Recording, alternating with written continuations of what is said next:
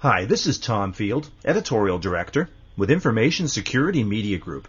I'm talking today with Professor Udo Helmbrecht, who's the Executive Director of the European Network and Information Security Agency, ENISA. Professor Helmbrecht, thank you so much for joining me today. Yes, thank you. Professor, in the news, the European Parliament and Council have voted recently to extend ENISA's mandate. What are the implications here for your agency? This is an extension by 18 months until autumn 2013, and it's called an allodontic extension, which means the tasks remain the same as in our current regulation. What do you hope to accomplish within the agency before the mandate does expire in 2013? We have currently also a discussion in the European Council and European Parliament on the longer extension of ENISA's mandate, because this to the procedures take some time. They made this allodontic extension, and then it will be either end of the year, beginning of next year, decided on the new regulation.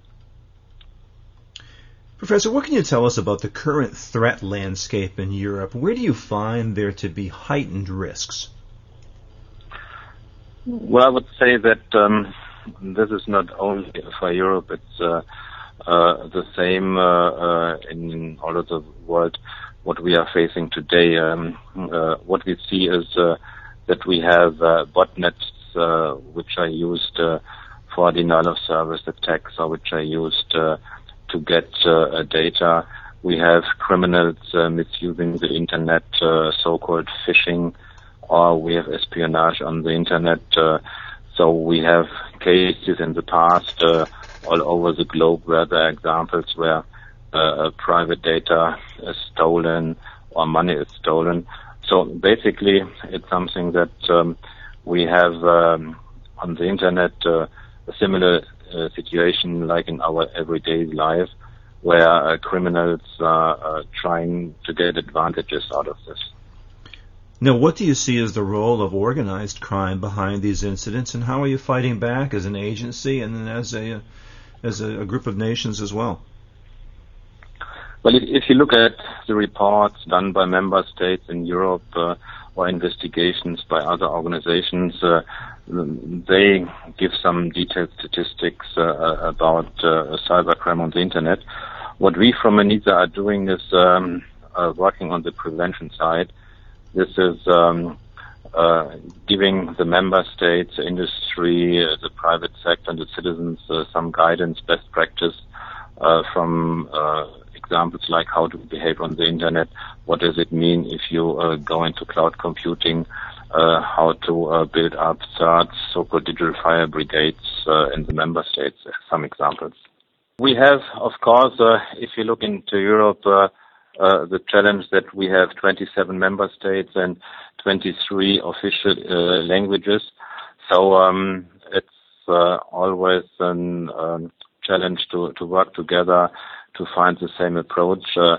But this is something where we from ENISA are in a good situation, because we have staff from different member states who understand the culture.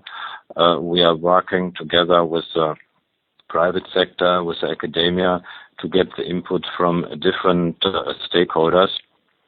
So by this, we are building a community among the European member states, institutions, and together with the private sector, we work on prevention aspects for cybersecurity.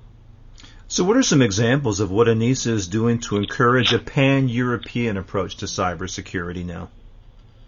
There are some examples. Last year, we did a pan-European cyber exercise where we got nearly all of the member states of Europe together for a tabletop exercise in our branch office in Athens.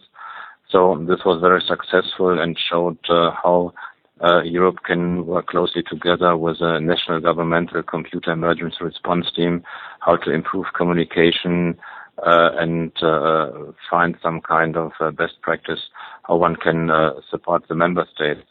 And what we are doing this year is also working together with the United States for the first US and EU cyber exercise, which will take place in November this year. United States, and one of the topics that's enormous in the United States right now is breach notification. How's that same topic being handled by the agency and within the member nations? If you look into the European legislative procedure, we have on a European level so-called directives, which are then put into national law by the member states. So in the case of telecommunication and about notification of incidents and data breaches, ENISA helps the Commission to prepare such directives, and if they are then signed by the Parliament and the Council, ENISA helps the member states to implement this. So this is one of the tasks we are supporting here, the member states in implementing European directives into national law. So if you talk about data breach notification, this is something which reflects Article 4 of the e-privacy directive, and we are here also working together with the European data protection supervisor to support them. Professor, just a final question for you. As you look to the remainder of 2011, what would you say are ENISA's top priorities before the new year? We have a work program which is defined with the representatives of the management board. So we are working heavily on the implementation of the so-called Article 13. This is about reporting security breach incidents to the Commission and ENISA.